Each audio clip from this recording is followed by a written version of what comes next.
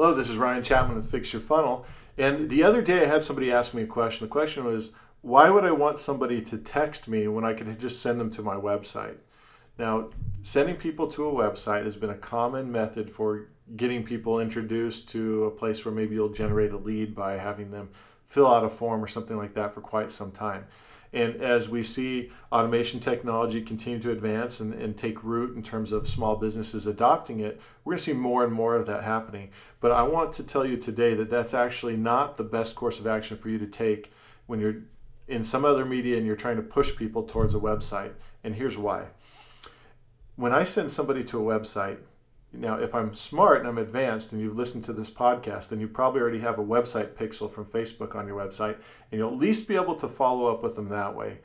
But if I'm in a situation where I have people understanding my message and they're motivated to take action, if I can reduce the number of steps they have to take to be able to get that piece of information and at the same time identify themselves to me, that's going to be in my best interest. So this is where the text message actually comes into play. So if I'm doing a podcast, for example, or if maybe I'm a guest on somebody's show or I'm speaking to somebody from the stage, in these scenarios, I definitely want to be using an SMS call to action. Another place where I'd be doing it is in direct mail. So if I'm doing direct mail, before I'd put a website on there, I put a phone number and a text message call to action. And the reason being is the person, if they're interested enough to go to the website, will be just as motivated to text in to my phone number. But the difference is once they text into my phone number, I can still follow up with them on Facebook, more likely than not, because their cell phone number is associated with their Facebook account. But I've now opened up the phone. I've opened up the text message because I'm going to do a back and forth automated conversation that rolls over into a live texting conversation. I might even be able to initiate off of that automated portion of the conversation, a conversation that will lead to a customer relationship. And I've also been able to send them the link to the website or the information that they requested, and I'm not having to worry about someone hitting the website, bouncing off, and never identifying themselves to me.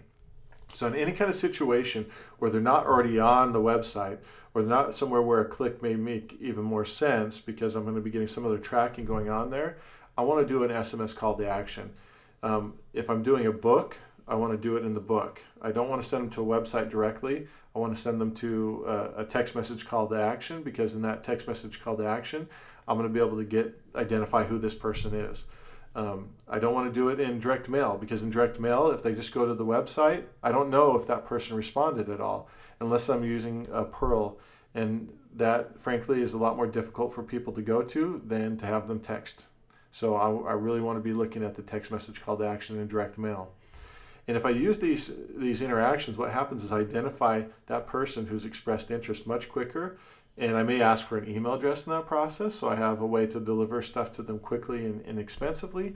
But because I've got that phone number, I do also open up the door to be able to send direct mail to them in the future specifically, even if they got it through an ad in a newspaper or something like that. So regardless of the media, we see that having people text message in is going to be much more effective than just having them go to a website because we're adding another point at which they could potentially fail to identify themselves. So if I have a path and I have to get a lead off of this and I just send them to the website, if I'm at least doing the pixel, the Facebook pixel or the Google pixel on them, I'll at least be able to follow up and do some remarketing to them, which means it won't be a total loss. But if I could take that same motivation I'm using to get them to go to the website and text in, I've got a much better situation that I've placed myself in terms of being able to continue to market to them. I haven't lost anything in terms of the pixeling because I could still redirect them from that text message to the website, which I've probably done a one-up on because chances are they're spending most of their time going through Facebook on their website or on their mobile phone or their smartphone versus their desktop computer, if they even have one. So I'm going to be way better off even there than I am just sending them to the website because that may or may not be a computer that they have associated with their Facebook. So either way, I'm going to be winning when I have them text message in. So next time you're thinking about how do I generate the lead, also remember to answer this question. How am I going to initiate the customer relationship, or how am I going to close the sale?